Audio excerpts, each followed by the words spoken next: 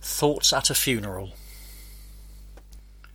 From crisp sun we walk the nave, our leaden steps echo through knots of early mourners to where we take a crossing pew. Betty, serene with attendant candles, lies earthly unaware, receives the nods of curates as they earnestly prepare.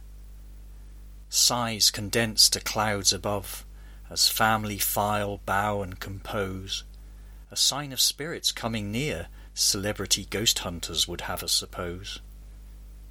The priest in robes of silver black warns whomsoever would condole. We are not here to celebrate a life, but to pray for an immortal soul. Then the godless like me stand condemned by the words of the entrance hymn. Rebuffed I wrestle petty thoughts to keep my affronted pride in trim. That peeling transept wall evokes an institution in decline, sketchy speakers and echoes splinter lessons I can scarce divine. A Eucharist ensues with promise of gravity and grace, but an errant wafer kept in hand compels the priest to chase. I check these fleeting, witless sneers, banish thoughts profane, and with Pyrrhonism safely stowed, I think of Betty again. She planned it all, we're told, the readings, hymns and psalms of her choice.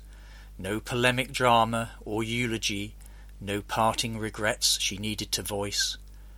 Betty shares 3 humble paragraphs, the lightest concession to her worldly phase. Number of children, a few dates and places, a list of the parishes attended in praise. I wonder if I'll be so modest and content when I finally succumb, with just formulary to précis my life when lacking conviction in our kingdom come.